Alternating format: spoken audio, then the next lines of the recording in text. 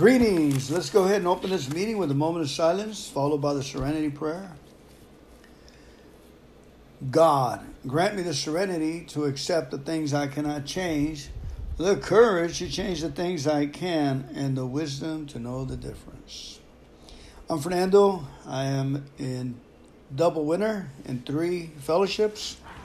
I go to AA, NA, Al-Anon, Overeaters, Gamblers. I visited Sex Anonymous, CODA. Children from alcoholic children, parents. Right now we're talking about step 10. This seems like every article I pick up is about step 10. Happens to be one of my most intriguing favorite steps, just linear thinking. Cut to the chase, step 10. Here's an article sent to us by Shanda from Nebraska. And it's entitled, Step 10, Take Me Out of My Comfort Zone. Continue to take personal inventory, and when we're wrong, promptly admitting it. In my years of practicing the Al-Anon program and AA, Step 10 has been an unmatchable gift that I have grown to rely upon. My children were 5 and 3 old when I entered the program.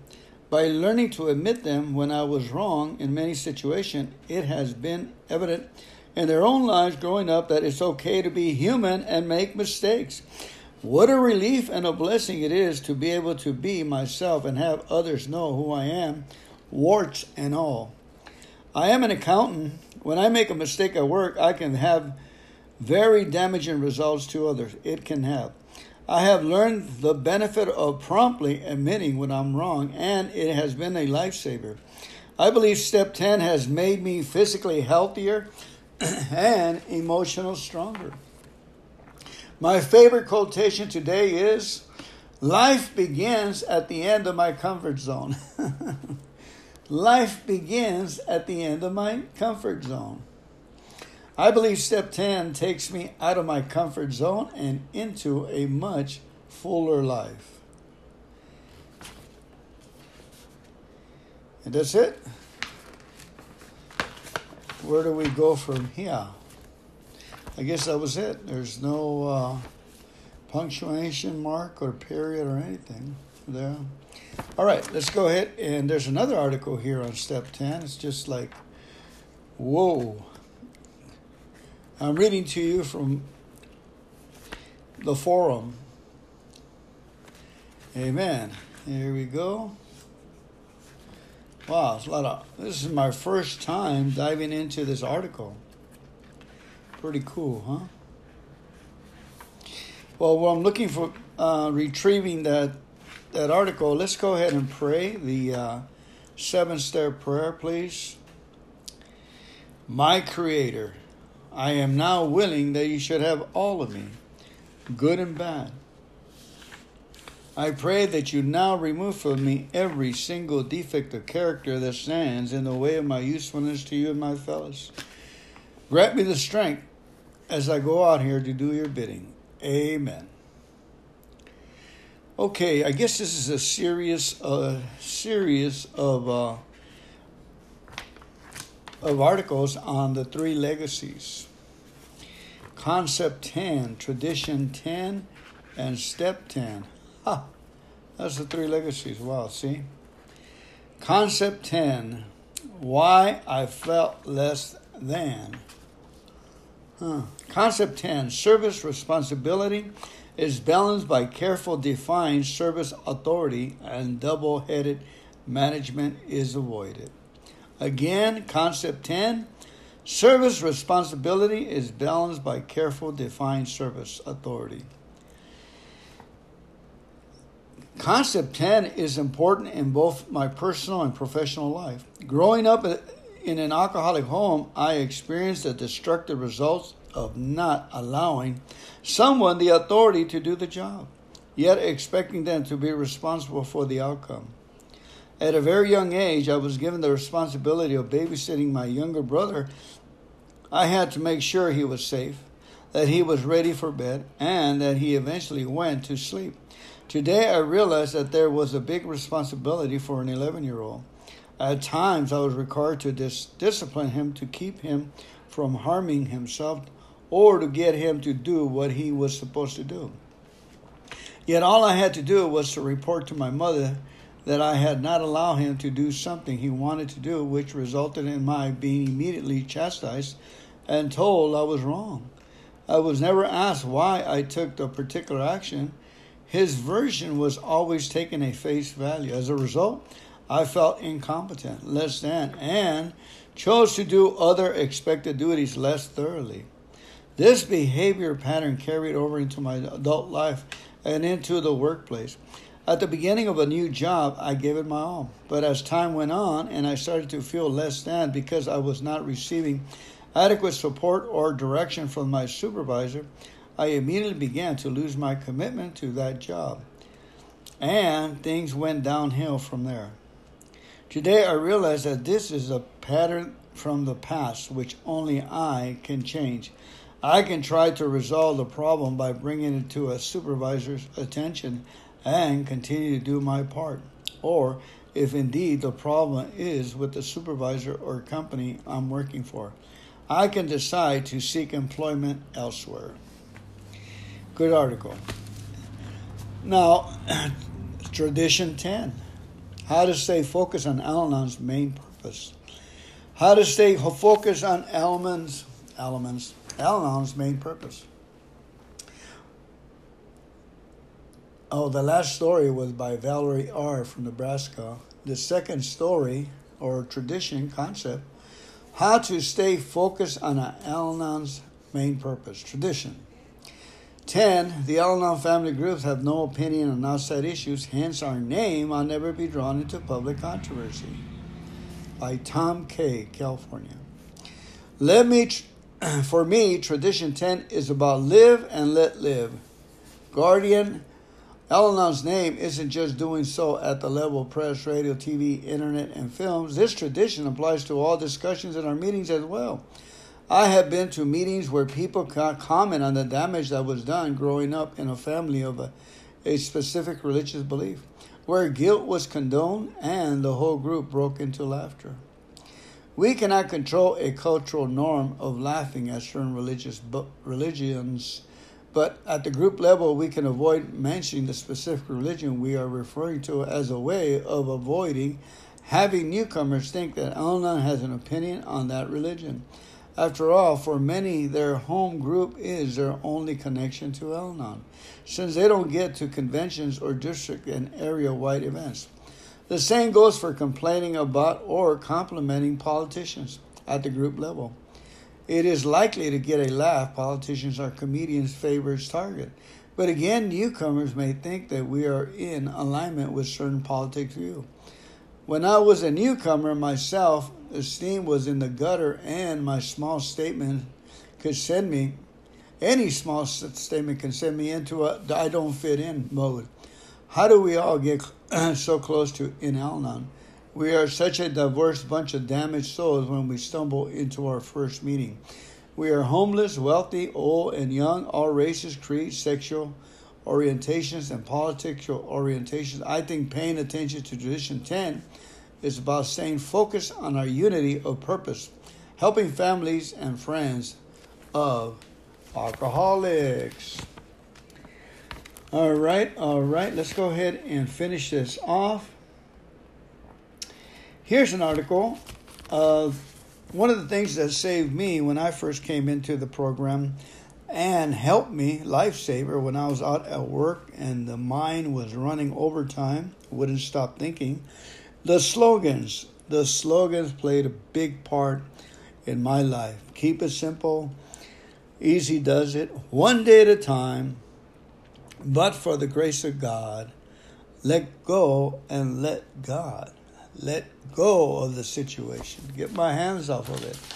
Hand it over to God. God's hands are bigger, stronger, and He can soothe me while working on it. Here's an article from New Zealand by Viviane B. A renewed appreciation for Al-Anon slogans.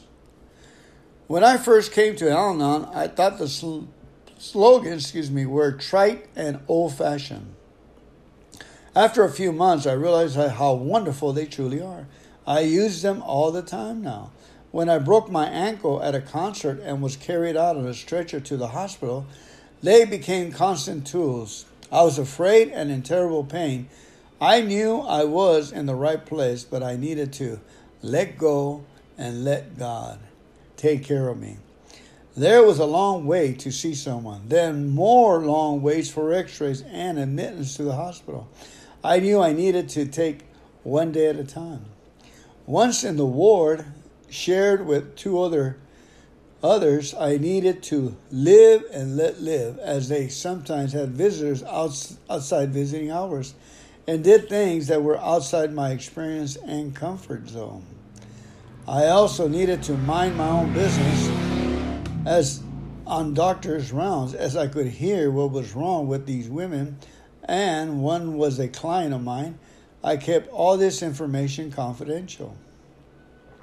After a 3-day wait for my operation with no food or water until late each day, I needed to use Easy Does It and trust that in time I would get my operation and that my higher power would take care of me. Now at home, I have needed to keep it simple. I have a plaster cast and cannot put any weight on my right leg. I have simple needs and often just make myself a salad, which is quick and easy. Amen. And it continues. My flat is not as clean as I would like it to be. Wonderful friends bring meals, do the dishes, and put things in the wrong places, and I think, how important is it? What is important is all the love and care I have had from a huge range of wonderful, caring friends. As I hop around on my crutches, I think constantly.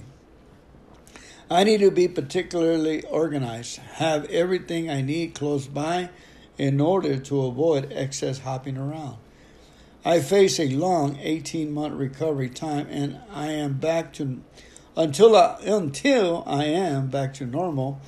I know that every day I am progressing, and I think progress, not perfection.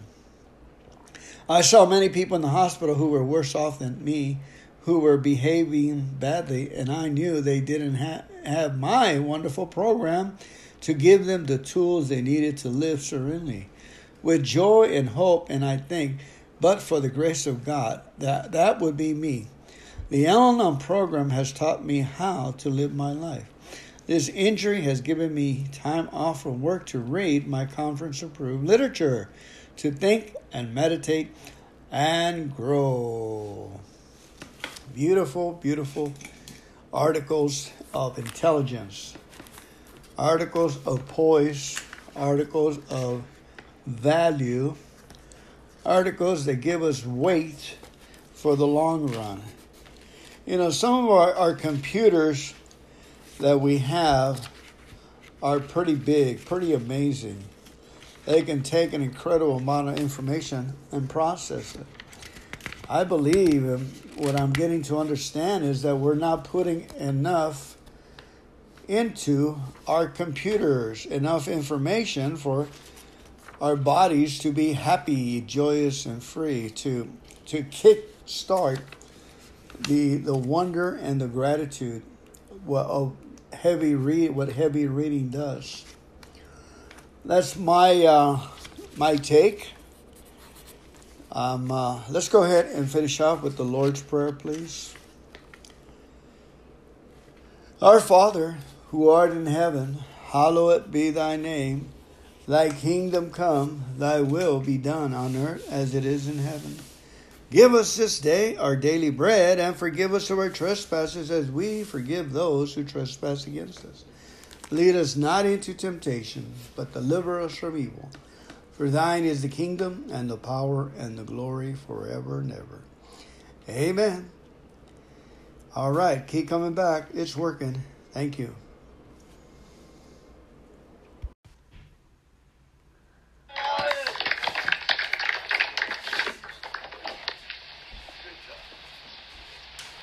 Okay.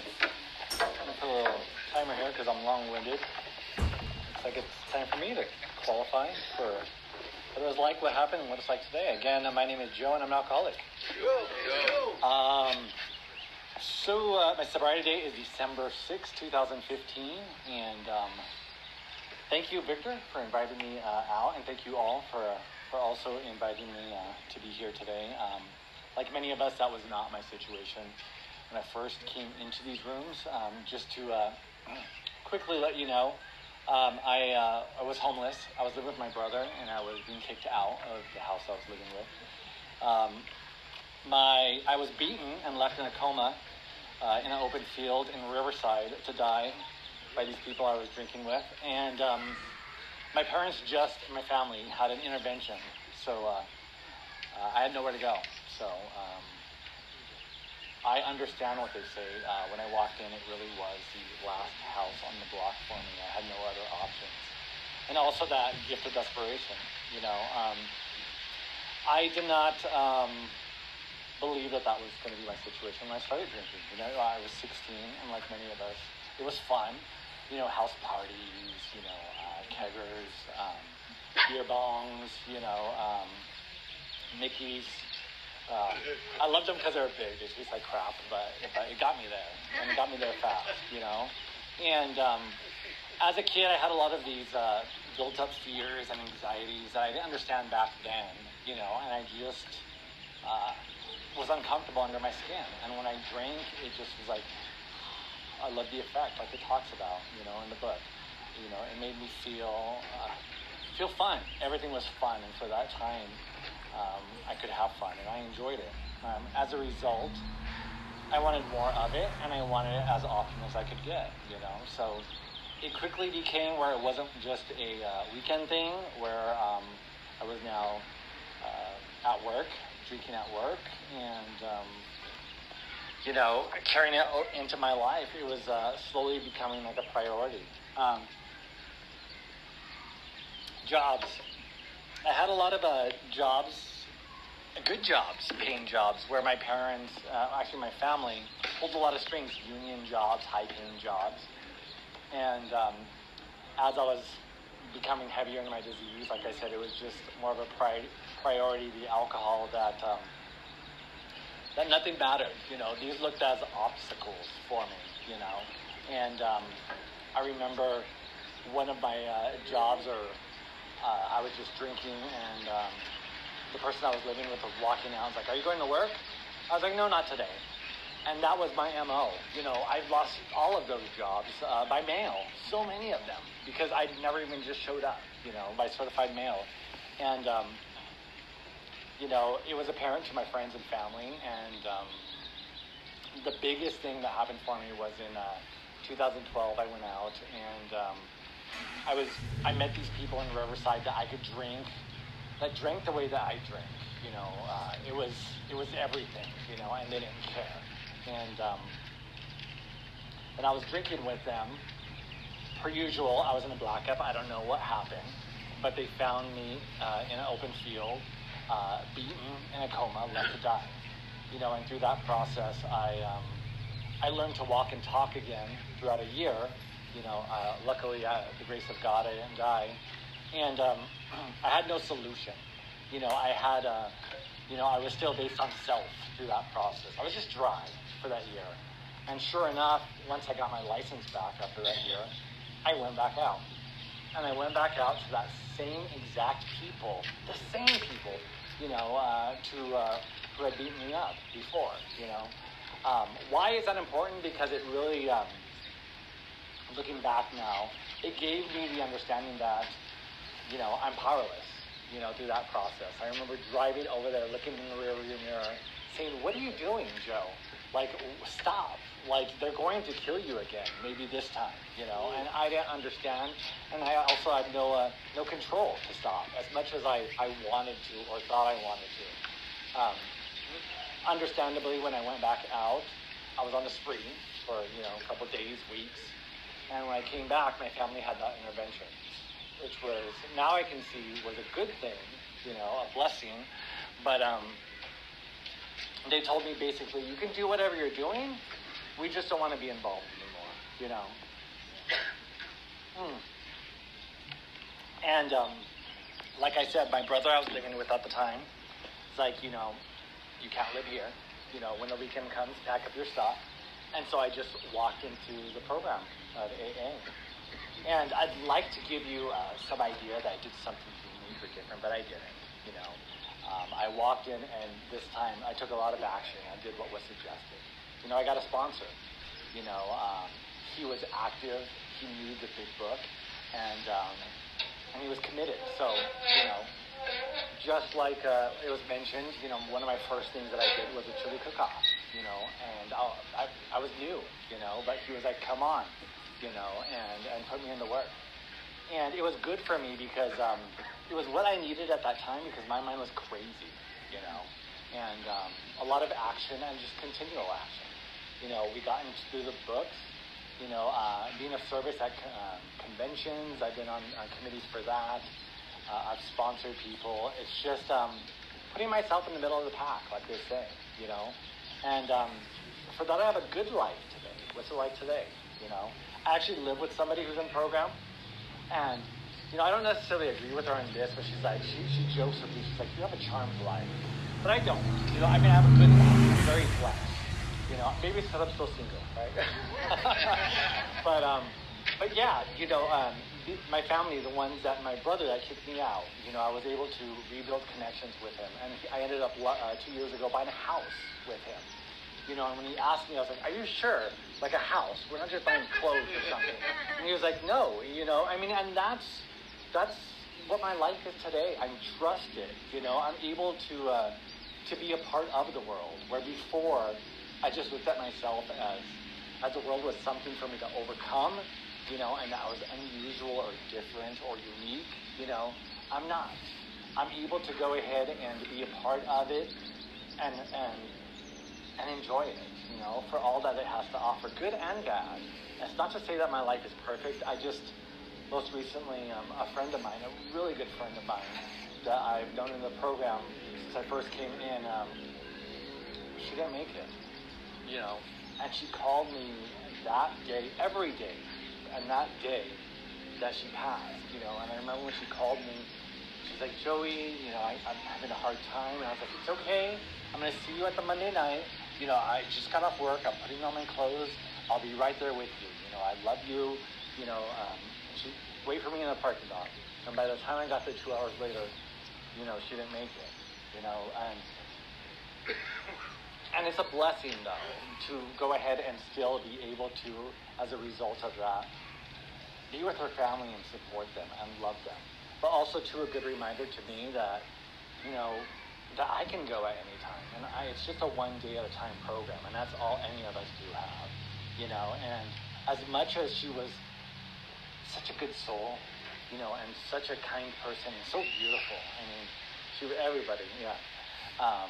You know, it takes work, and it takes action, you know, and it takes commitment, you know. And God bless Victor. You know, when he asked me to go ahead and leave, you know, I'm still an alcoholic. I was like, okay, what do I wear? What's it going to be? What's the time? What's this? What's that? And he was like, I don't know. I was like, all right. You know, and it's a good thing I wear a suit, right? Because that's what I know. But I just suit up and show up. You know, and that's what I've been taught. I'm glad that, you know, when I got my my sponsor, you know, he had people who showed him in the lineage that he had, just the basics of keeping it simple, you know, and that's what I continue to fall back on today, you know, with the whole pandemic and changes and stuff going on in the world, you know, I'm able to go ahead and process and walk through certain things like my friend not making it, and hard and difficult situations, where before I used to drink. And that's what the whole program is about for me today. You know, it's not about this me being perfect and me being everything right or wrong or black and white. It's about, you know, being flexible, adjusting, and putting forth, you know, the best that I can. And I get one more day, you know, and And that's why today I have a happy life, and I'm so grateful for all of you, to the program of Alcoholics Anonymous, and AA today. So thank you. Cool. Made it right on the money, right? When you give me a timer. Okay, we are self-supporting through our own contributions. Do we have somebody that's going to come up and do the seventh tradition? Taken care of. Oh, it's already, okay. Oh, okay. Well, then I owe you for that. All right. Well, then tonight our speaker is Victor. Ortega. Ortega. I know. I hear you say Ortega all the time, just like your brother. Yes, I'm with you. Oh. Good job. Okay.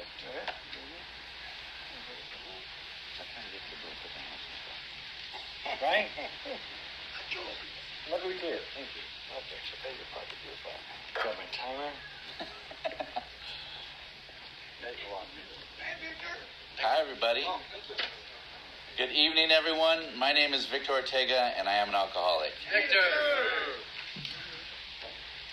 And I'd like to thank Les for inviting me to be here. Why does it look like less people are here now that the food's gone? I haven't turned around in a while. It seems a little smaller. My name is Victor Ortega. I'm an alcoholic. Like I said, thank you, Les. Thank you, Joe, for agreeing to meet me out here and do this little event, this Friday night fun with me. Love Joe. He does have a charmed life. Don't let his woe is me attitude fool you. This guy is loved and loved in our home groups of Chino, and for valid reasons. This program is amazing. The things that it does for us, I'm already speaking to the choir, except for you. You may not know yet how awesome this program is. How, I'll use the word miraculous. Life can change. And thank God for that, because life was pretty ugly for me. And I think you guys can relate to that. I have a sponsor, Roy A. He has 23 years. My sobriety date is November 29th, 2008. I'm currently rocking 13 years of sobriety. Days and nights, weekends, leap year, all that. And without a doubt, it has been the best 13 years of my life. I got sober at 35. And prior to getting sober, I had a ton of adventures. I mean, before it got ugly, it was rad. I had a lot of great times. I'll tell you a little bit about it, but man, when it started getting ugly, it did not ease up. And, well, let me give you a more detailed version of that. So I'm the youngest of four. Growing up in my household, it was a bit of a scary place. Pops was a heavy drinker. Back then, he was a different man. Rough is right. He was rough. Thank you. He was a rough dad. And I was the youngest of four. And so I saw a lot of fighting. I saw a lot of violence. I saw a lot of scary moments. There were a few times being a young boy, I threw clothes and PJs and pillow cases getting ready to run away. I just got to get out of here. There were a few times I needed to leave that place just because it was so scary to me.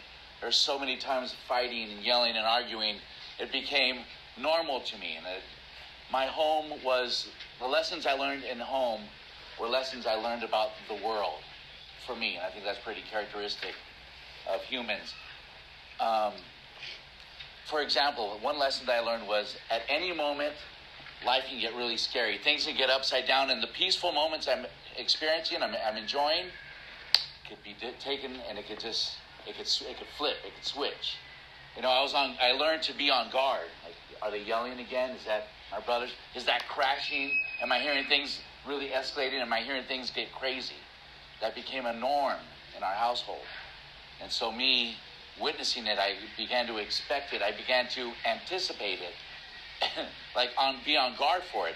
And being on guard for scary and violence and frightening, lo and behold, it leaves somebody with a lot of anxiety. It's not very, I'm on guard, I'm tense, I'm ready for it, to shoot a drop.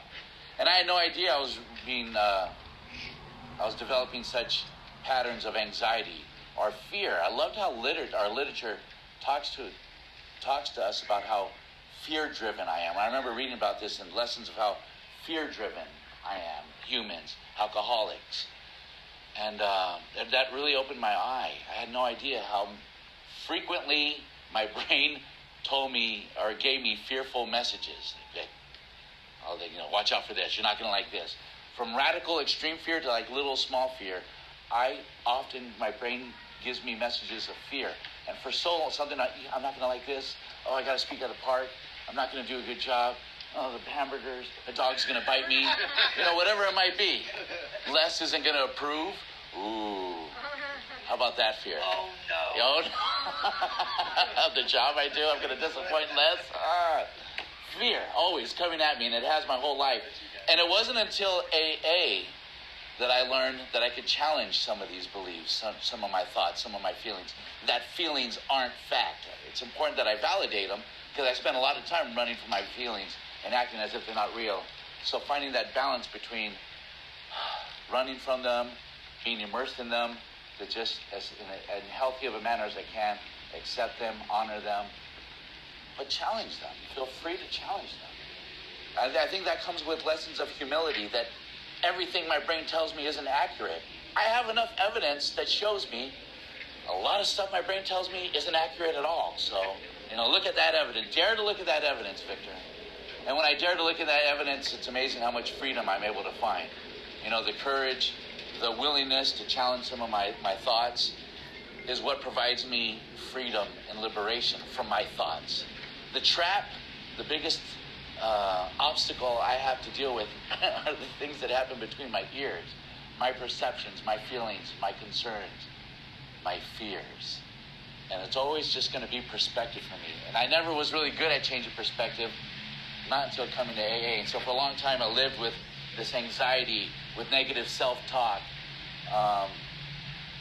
Junior high in the 70s was weird. I remember when I wanted girls to start liking me, and it didn't really feel like any of the girls were. Like I wanted them to like me, but they weren't having the same feelings. They had them for other boys that felt like me. And I'm trying to do things, but the fashion was weird in the mid-'80s. I spent a lot of time with the blow dryer, trying to get this perfect hair, I'm not pointing at you because you went through it, but you've heard the story before. Trying to get this perfect pompadour. I thought it was that would be the ticket to attracting girls. It sounds very Animal Kingdom, very peacocky, try to do the feathers. And it never worked out. So this less than feeling stuck with me. I carried it in high school. In high school, I met, let's just say some other losers. We came together. We banded together, a bunch of unpopular kids, and we would hang out together. And similar to Joe's story, it started with me really like freshman year, junior high to the high school, house parties, kegers, hanging out at the park. We had one friend who had a bucket. One friend who had a car. It was just a bucket. And we'd pile into that, and we'd go to house parties. And I remember one of my first experiences, the red plastic cup, going to the keg, pumping that thing, drinking. I remember this component of that night, Southern Comfort, some SoCo going around. That god-awful, horrible taste of Southern Comfort. It is a disgusting liquid that is so wonderful at the time. It's that taste, and just like, it does the job. It does the job. I like chemicals. When you mentioned chemicals, I was like, oh, what kind of chemicals are in these baskets that we're raffling off? Southern Comfort's a heck of a chemical. And so I was drinking that. I'm mixing. I'm young. I'm a teenager. I got a weird hairstyle pompadour. I'm trying to be cool. I want to feel a part of. I want to feel connected. I want that connection. I'm smoking Lucky Strike non-filter cigarettes because that'll make me cool. And the magic of alcohol started to do what it does. I started to feel like the girls liked me. I started to feel like the cool guys were accepting of me, and they were laughing at my jokes, and I felt a part of. And of course, I went too far and I drank too much. And next thing I know, I'm blacking out. I'm acting a fool. I'm passing out, and my friends, they left me in some backyard furniture. That house party was somebody we knew, and they let Vic sleep it off here. And I remember waking up in the next morning, really, really cold, vomit on my shirt, splitting headache, and trying to get back inside the house. Hey, guys, let me in. And one of the first thoughts I had was, that was awesome. When do I get to do this again? I wasn't focused on how foolish I might have been behaving, on the vomit, on the headache. I think what stood out to me was that anxiety and fear that usually takes place in my head, it was gone. I had experienced a moment of reprieve from that, and I liked that. I liked feeling a part of. I liked not feeling less than. I liked not being afraid. I liked feeling that connection that I had with other people. And so suddenly my life now has purpose. And, by the time I was so me and the boys were going to house parties. If there wasn't a house party, we'd come to a park and we'd find a dark place, and bongs and 40 ounces. Boys in the Hood was popular around that era. And we'd have our 40 ounces and St. Ides and Mickey's and King Cobra, just anything that we could afford. Quantity over quality was our teenagers' motto. And we'd get together and we'd pour a little of the 40 out for the dead homies, because that's what we didn't have any dead homies. But the movies said that that's what you should do. And so we did that, but not too much because I needed it. And we kind of grew up challenging each other, pushing each other, who could drink the most. And at that time, I learned that I like to not be sober. I like very much to be as loaded as possible. And so, I'm drinking my alcohol, I'm smoking my alcohol, I'm snorting my alcohol, I'm popping my alcohol. We were experimenting with a lot of substances, a lot of different things. We were listening to a lot of Pink Floyd, Led Zeppelin, and The Doors at that time, and Depeche Mode and NWA. We were just trying to be cool. And by the time I was a senior in high school, I had an everyday habit of I'm going to get loaded. I'm going to at least catch a buzz every day. Every day. I'm an 18-year-old with this. Somehow, whether it's a couple beers from my dad's refrigerator, something. And I started a community college. I went to Mount San Antonio College here in Walnut. Beautiful, beautiful school. I loved it so much, I went there for most of the 90s. It's a 2-year school. It's a 2-year school. I was there, started in 1991. I dropped out in 95 to join a reggae band. Reggae wasn't very big in the 90s. I'm going to tell you this, it was a heck of a party scene. Great party scene. And I remember the day I told my family, hey, I'm going to drop out of school. I'm going to go move into the band house. And they're like, Vic, you don't play an instrument or sing. What are you talking about? So I'm joining the band, guys. Don't worry about me. If you had some percussion instruments, you could join. I played maracas on stage in Hollywood. I played little rhythm sticks. I was on stage. Click, click, click, click, click. I played a triangle one time, and that's a true story. My joke is that I was working all sides of the triangle well before coming to AA. That's just a nerdy AA joke.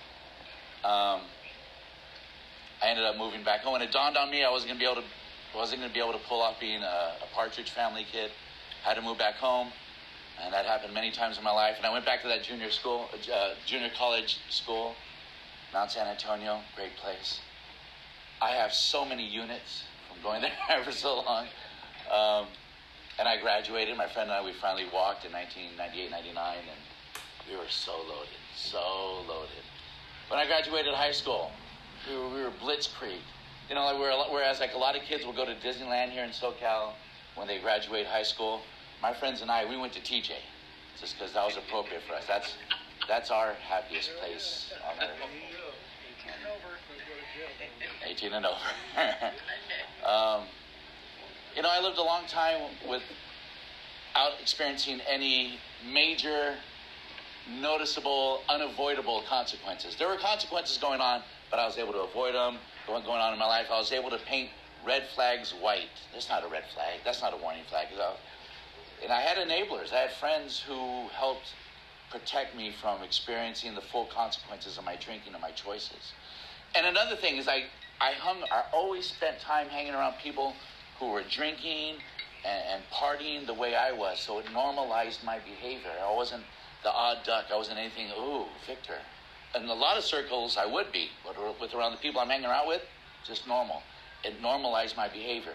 I look back at my life and I look at what used to be normal, and it's so foreign now. It's so crazy and distant and unmanageable and insane, truly. When I look back at it now, my life today is so much different. But at that time, it just seemed normal, and it just seemed like the way I was going to live for the rest of my life. This is never going to change. I'm always going to need to have gum on me and clear eyes, because it gets the red out. It gets the red out. The gum for lots of different reasons. But when consequences started happening, they didn't ease up. I remember one time, for example, this was a normal day in my life. I was working with one of my boys from high school. He had a job with his uncle, an environmental company. And so we're driving vehicles, and I would wake up in the morning, and I'm a wake and bake guy. I would do a couple of shots, brush my teeth, drive to work. And I'm driving company vehicles. I also drove a 50,000-pound big rig. I had to have a Class B driver's license. And I would drive loaded all the time. And I look back at how selfish and self-centered that was. Because if I would have gotten to a fender bender, or even worse, like a really serious accident, I would have been fine. I'm 20 feet up in the air. I'm in a steel tank. But anyone I would have hit would have pancaked, and it would have been the end of them easily. But I would justify that. I became very skilled at justifying, minimizing, and rationalizing my behavior so that I could ultimately get what I want. Me and my wants is all that mattered. Satisfying my wants. King baby. I'm not able to think about consequences, and I'm not able to think about others. Just me, self-centered at my core. I was feeding that for so long. I was engaged for a while to a gal. We moved in together. And all that really did during that time was, I believe, really harness and increase my ability to live with secrets. She couldn't know all the other party favors I was into. And she couldn't know how frequently I was drinking. For example, I'd wake up on a Saturday morning, go downstairs, do a shot of tequila. And if I didn't hear any noise, maybe another shot. Go in the backyard, have a smoke, either or. Then go back inside. If she still wasn't awake, maybe another shot. And then pop a beer open. That way if she comes downstairs and she smells alcohol in my breath, I could say, well, I just popped this beer in. And if she dared say, well, it's 8:30 on a Saturday, it's 8:30, why are you drinking beer? My rationalization, my minimization would be, well, it's Saturday. We're here in San Clemente. It's a beach city. We're going to be going to the beach soon. I'm watching college football. I'm watching college basketball. I'm relaxing. I work hard all week. What's the big deal? One of my favorites, there was a bracelet, WTBD or whatever. What's the big deal? What's the big deal? Not a big deal. Not a big deal is how I always saw things, and it allowed me to lie to myself, for my alcoholism to survive and to thrive, and that's all I wanted. For so long, I wasn't ready to get honest with myself about my life, about my drinking, about my behavior. And as my alcoholism grew over the years, as it increased, my character and integrity decreased. I got into an accident once. I was on my way to go visit big surprise, the fiance thing didn't work out. My drinking and secrets, I ruined that. I chose my wants over my ability to honor the love that we had and that precious gift that we had. And I threw that relationship away. Actually, that's a lie. I did throw it away. I was going to say, I used to say that I lost her. But lost is something like accidental, like I lost my keys. What did I do? I misplaced. I didn't misplace her. I didn't misplace the relationship. I did throw it away. I chose drinking and doing what I wanted over her. I lacked the power to choose otherwise. That was the thing that pushed me the most, to live this type of lifestyle, to satisfy that want, to satisfy that itch. I'm a drink around-the-clock guy, and I don't care what it is, and I don't care the temperature, and I don't care the taste. I'm a chugger, and that's all that matters to me for so long.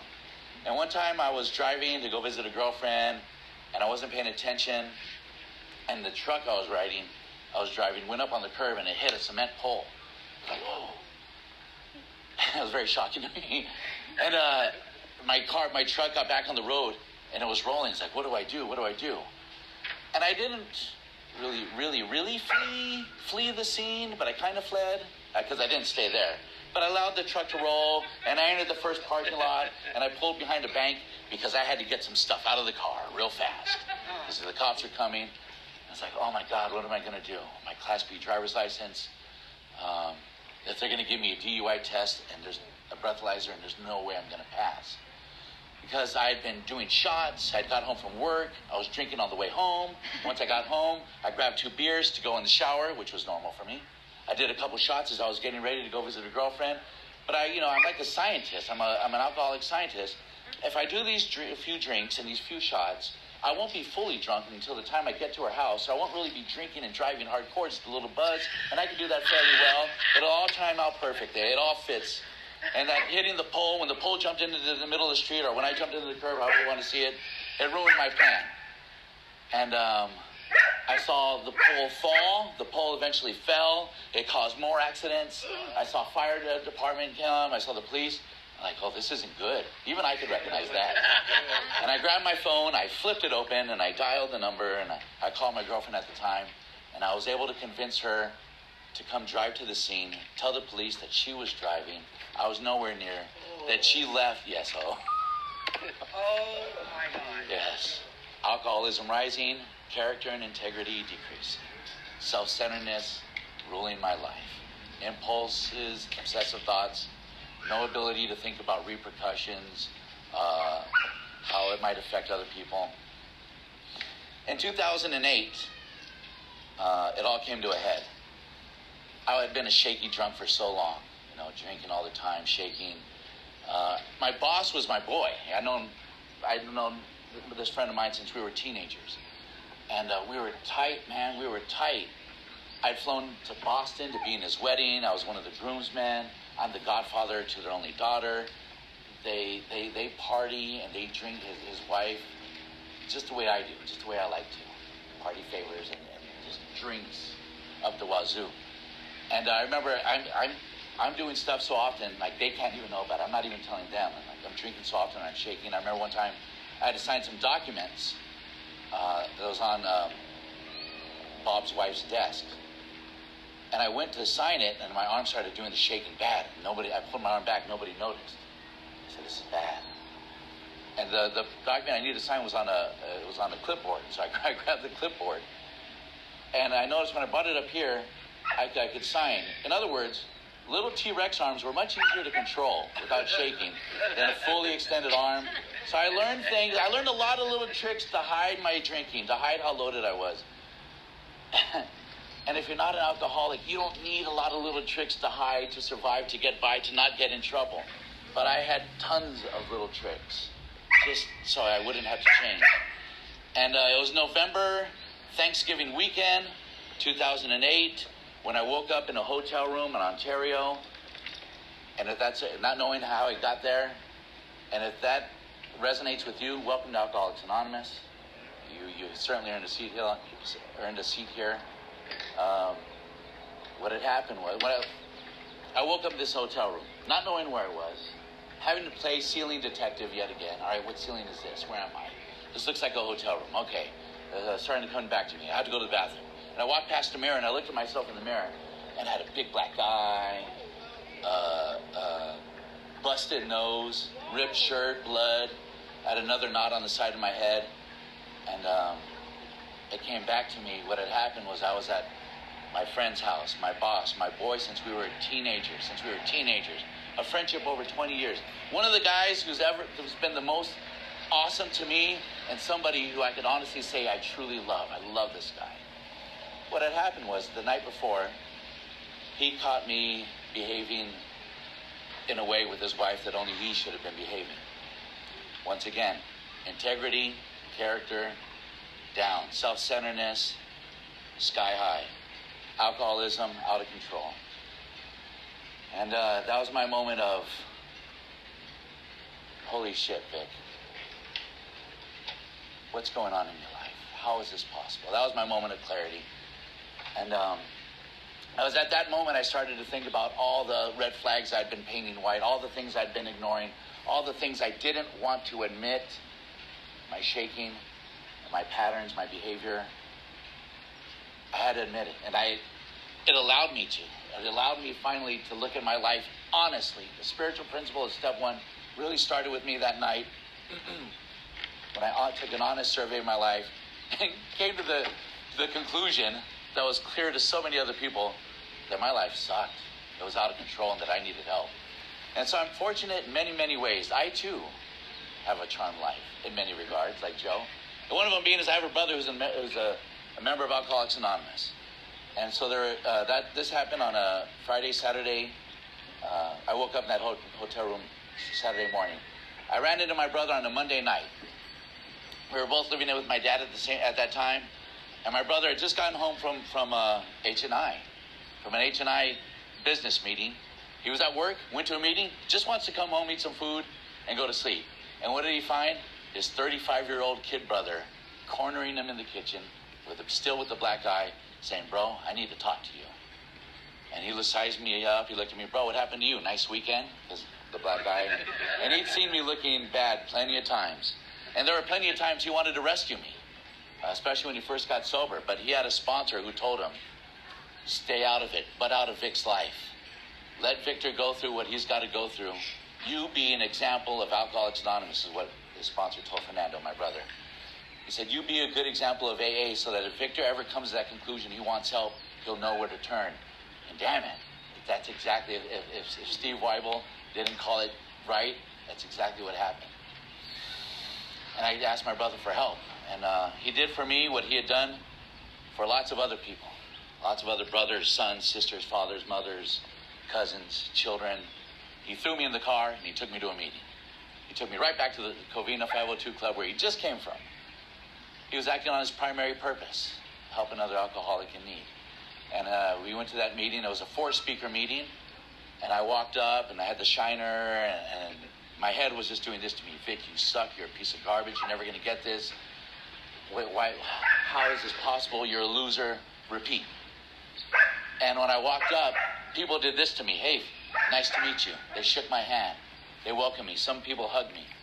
They said, "Welcome, Vic." And I sat there in that meeting, and I'm never going to forget that 4-speaker meeting. I heard 4 people share their stories of how out of control their lives were, how much it hurt to be in their skin, that they came to AA, they worked 12 steps, and their lives got better. What I heard were 4 messages of hope that night. And at the time when I was feeling entirely hopeless, to feel and to experience a little hope was a big deal. And I think that's one of the magic elements of H&I, of being able to carry a message into a facility to somebody who's feeling so dark, so lost, so hopeless. And for us as members of Alcoholics Anonymous to come to a facility and share a little hope with somebody at that time, what a priceless gift. And I heard those messages of hope and I wanted that. And you guys told me this: "Vic, you could have what we have if you're willing to do a few certain things. Go to a meeting every day." This is a big one. Don't get loaded between meetings. Get a sponsor and work these 12 steps like your life depends on it. You guys told me to chase my sobriety the same way I'd been chasing my drinking, and I chased my drinking hard. Mickey's, Lucky's, I remember when Lucky's came out for a period of time of 60 ounces. Oh, there were 64. This gigantic, mega 40 ounce. I was like, oh, this is a godsend at the time. And the bottom was always warm, and I did my best to not allow it to get warm, but that was just a lot of beer to drink at one time. But warm or not, and taste good or bad, I would never waste alcohol. Always drink. I didn't need 2 hands, but it was really big. So I chased my alcoholism, and so I heard what you guys said. All right, I need to really get after this if I want what you guys have. And so I was fired from my job.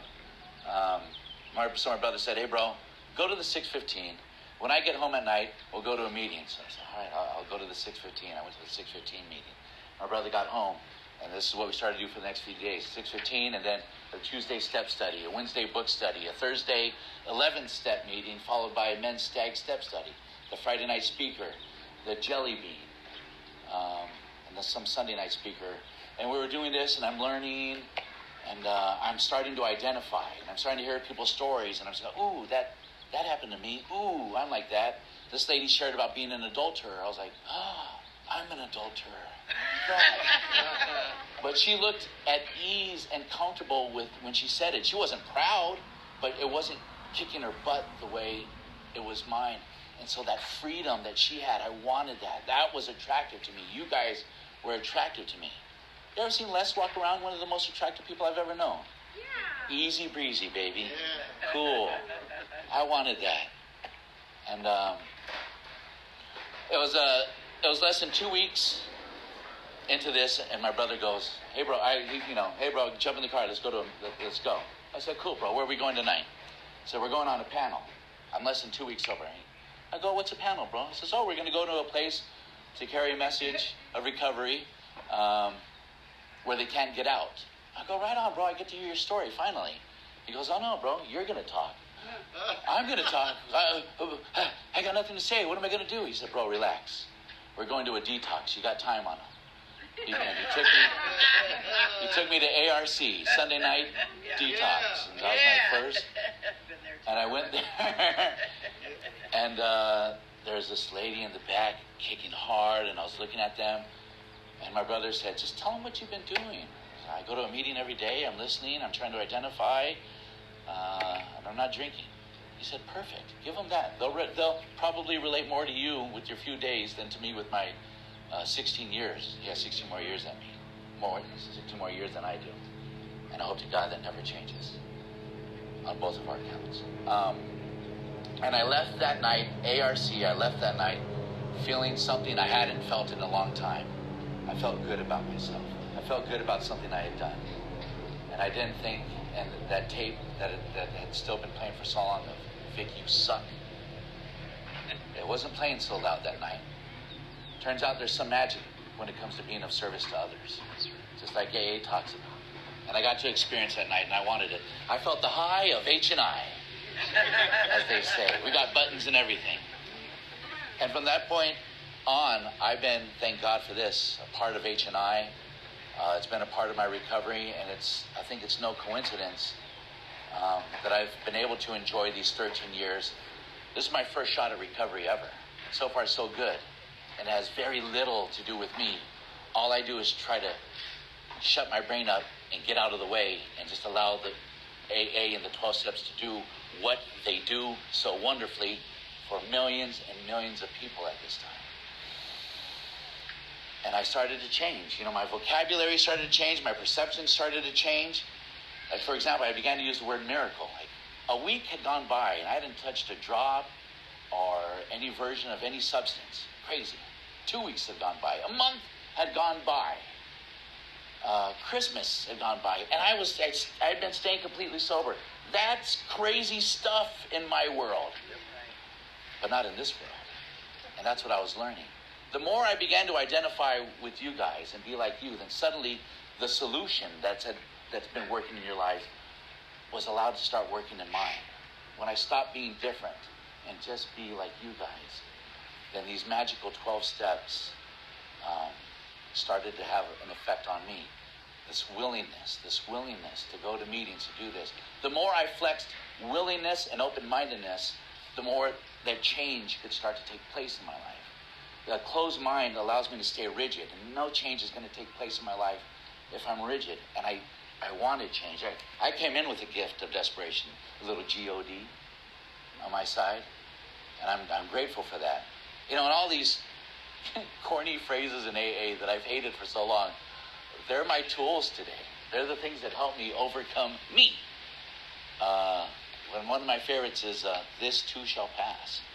Because it helps me with my fear. Because my fear will paint a picture that is absolute. And I've come to realize how arrogant I am with my thinking, how arrogant I am with my fear talk.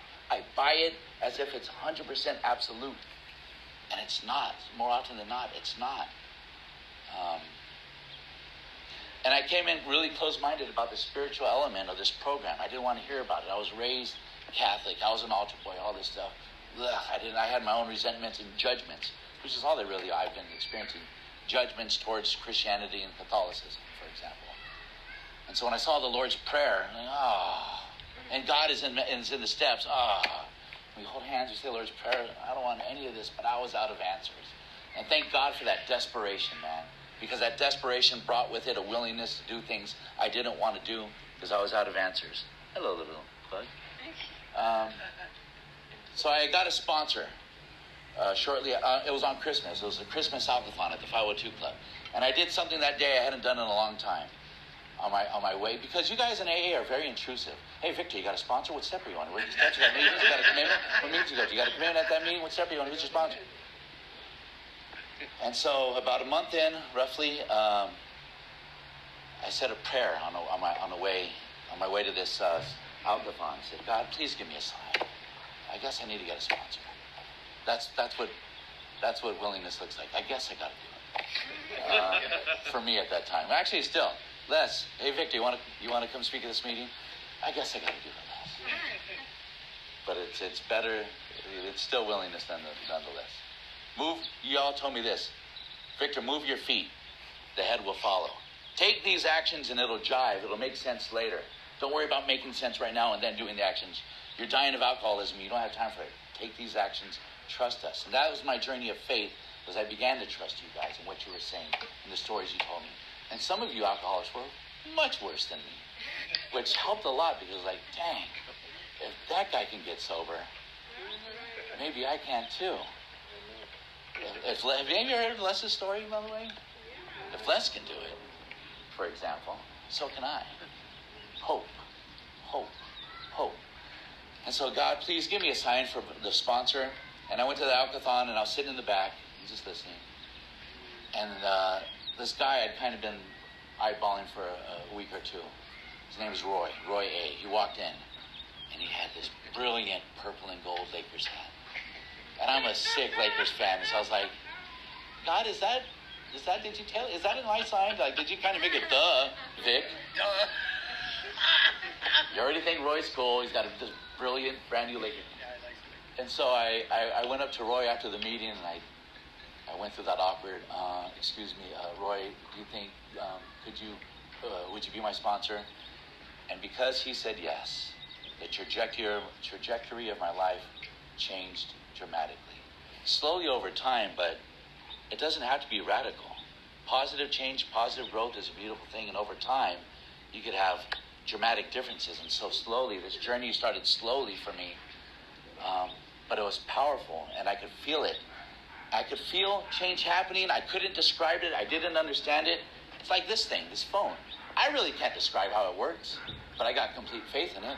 I really can't tell people how it works and operates, but I rely on it, and I use it all the time. I trust it. And that's an example of what faith looks like to me. And that spiritual connection, I cannot explain it. Roy told me, I want you to start saying the 3rd step prayer and the 7th step prayer. I'm like, damn it, I don't want to start saying prayers.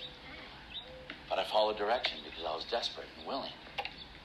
And I moved my feet.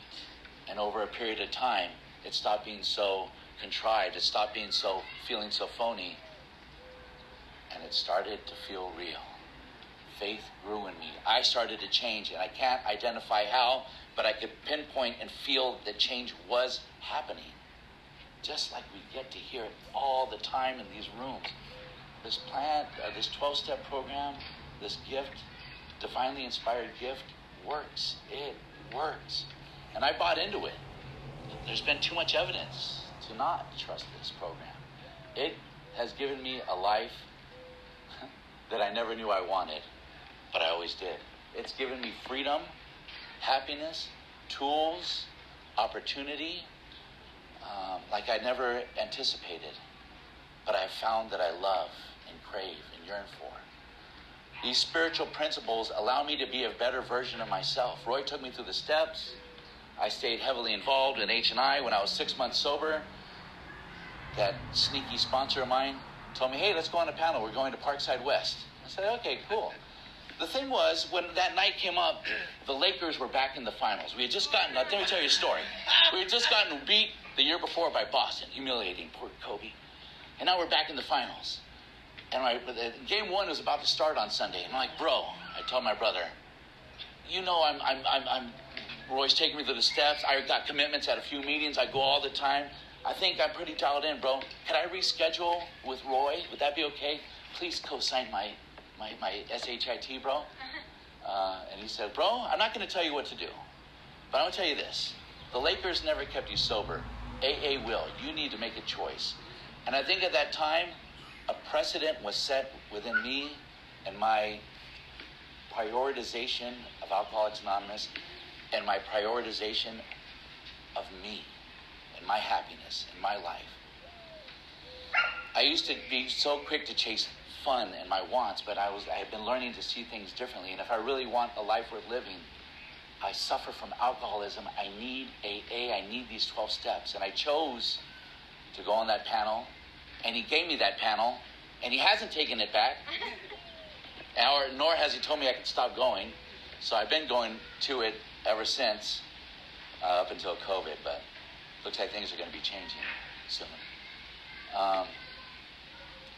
And that really helped send a message to me about willingness, about no matter what, I've got to take my medicine. I have a deadly disease that kills people, that was killing me, and I don't say that frivolously. This walking death that I've been living, that alcoholics live before they get to the final death, it's cold and it's cruel and it's sad, and what it does to family members. This friend of ours that you referenced before, it was sad when I got to that Monday night meeting to see the parking lot filled with paramedics and to see CPR, compressions being done on her, and to watch her parents on the sideline because they go to an Al-Anon meeting to know that they're watching their daughter. This is what alcoholism does. I have awe and respect for alcoholism because of its power, but I have more awe and more respect for these 12 steps because I've watched these 12 steps arrest alcoholism in people's lives. That's amazing. That's amazing, but it works. But it's something I have to do every day. I did my alcoholism every day, and I get to do my recovery every day. Because the life it affords me is wonderful. It's tremendous. In my recovery, I've been able to take men through the steps. I've been able to be a part of conventions, committees, serve as director for our H&I committee a few different times. And I got to be of service, and I've been able to watch the light come back in people's eyes. And I've been able to play a part of helping some other people and doing things that are beautiful and bigger than me. I've been able to learn how to live a life not so frickin' self-centered, to be a little bit less, which is winning in my book. That spiritual component that I ran from for so long is now the most important part of my life. It allows me to be a better version of myself. These spiritual principles, honesty, hope, willingness, courage, integrity, perseverance, brotherly love, service, spirituality. And when I'm able to live by these principles, my life I get to cause less harm, and I get to enjoy things. I get to be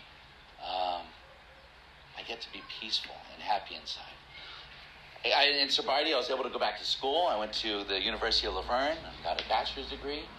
Turns out, as a sober man, I'm a good student, and I don't need to go to school forever to get a degree, just the normal amount of time. And I use these principles that I show up early, I work hard, I raise my hand, I talk to people, I push past fear, because you guys have been showing me how.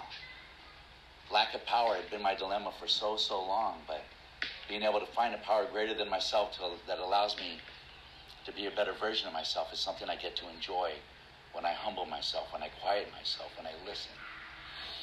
And I've been able to get married in recovery. We fell in love. I proposed to her on Valentine's Day of 2015. We got married in November of that year, and a wedding that we weren't financially ready for, but you guys were, and people. And hey, Vic, how about this house?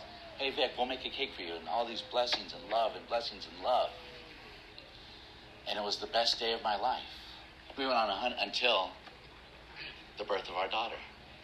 And we went on a honeymoon in New York, and we're on the honeymoon. We went to meetings because my wife knows the score. The man she loves is the man she loves because of AA.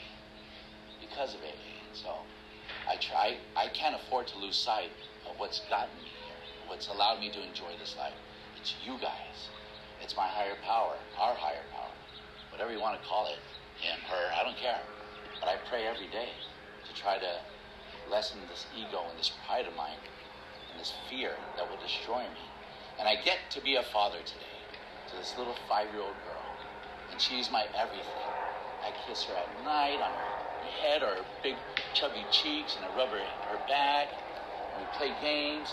And I get to work all day long and drive in an hour in traffic and come home and not rest for a single moment because she wants to play, because she deserves a father. She deserves a loving and kind father. She deserves something better than that scary home that I was raised in. And she's getting it. And that's a direct result of these 12 steps. And the man I get to be on a daily basis, as long as I take my medicine, as long as I stay plugged in, she'll get that father. She'll get that better version of me. The man who's able to surrender certain things. When I start to get too angry with her because she's not responding the way she should and she needs to learn, Vic, you're scaring her. Calm down. Maybe some of the lessons I don't need to teach her aren't obey your father versus trust your father. You're safe with your father. Your father loves you. How about those lessons? Because that's what you guys taught me. These lessons of love, these lessons of service, they're greater than me. They're better than me, but they get to be a component of me when I listen to you guys, when I trust you guys, and when I do what you guys do. And I have complete faith that if I continue to do these things, I'll be able to enjoy these blessings for a long, long time. Life isn't problem-free, but I got tools in you guys that I get to lean on when times are tough. As long as I stay willing to do certain things. And me coming here and speaking with you guys, you've allowed me to share my story. And you've helped me a lot more than I helped you. And for that, I owe you all a debt of gratitude. Thank you guys for letting me share.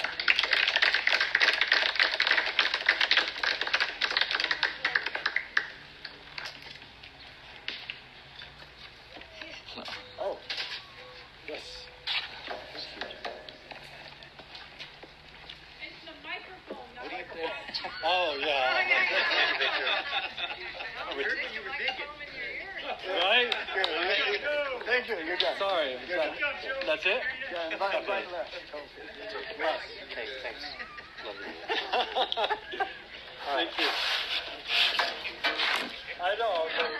That's good. That's funny. Still. Don't worry about it. I'm a less alcoholic. Let's give Victor and Joe a hand for a great meeting. And Carlos and Fernando for putting the food on. Everybody that brought stuff, we appreciate it. If you want to get involved and you want to bring something, just talk to Fernando and just bring it, you know. I'm your Grapevine rep, and tomorrow is the chili cook-off. I want to tell you that in 1975, if it wasn't for H&I don't think I'd be here. H&I came in, and I'll never forget, and they had a smile on their face and a glow around their head, and I was chopping their head off. But things change, just like you said. You know, we could do this deal together. If you're new, just stick around. Keep showing up. We're here every day. We have a meeting at 9 o'clock and at noon, and we're here every Friday night. If you want to get involved, be of service. That's how I get out of myself. Be of service to others, because that way I don't have to think so much about myself, you know. So anyway, here's the grapevine. I have 2 grapevines. What we do is I'll give one away. You guys could read it, bring it back so I could give it back out again. But I have one here from 1973, old one. Once over lightly. Self-forgiveness. That's a good one. Anybody want to come up and get this? Come on up here. All right, Mike. Way to go. Yeah, so I just became the secretary of the Grapevine meeting on Thursday in San Dimas. So if you guys want to come help me read this. All right. What time on Thursday? Thursday at 5. Oh. Okay, here's another one. Here's a grapevine. It's this month's edition. It's funny how everything works is in the right time. A Night at the Yard. It's a prison edition. You know, and I read a story in here. It reminded me of me when I was sleeping on the runway in the old county. They used to come by with a cart, right? And you'd reach through and grab one. And this guy was locked down in prison, and the cart came by, and he went like this and here it was, the Grapevine, meeting in a print. You know, this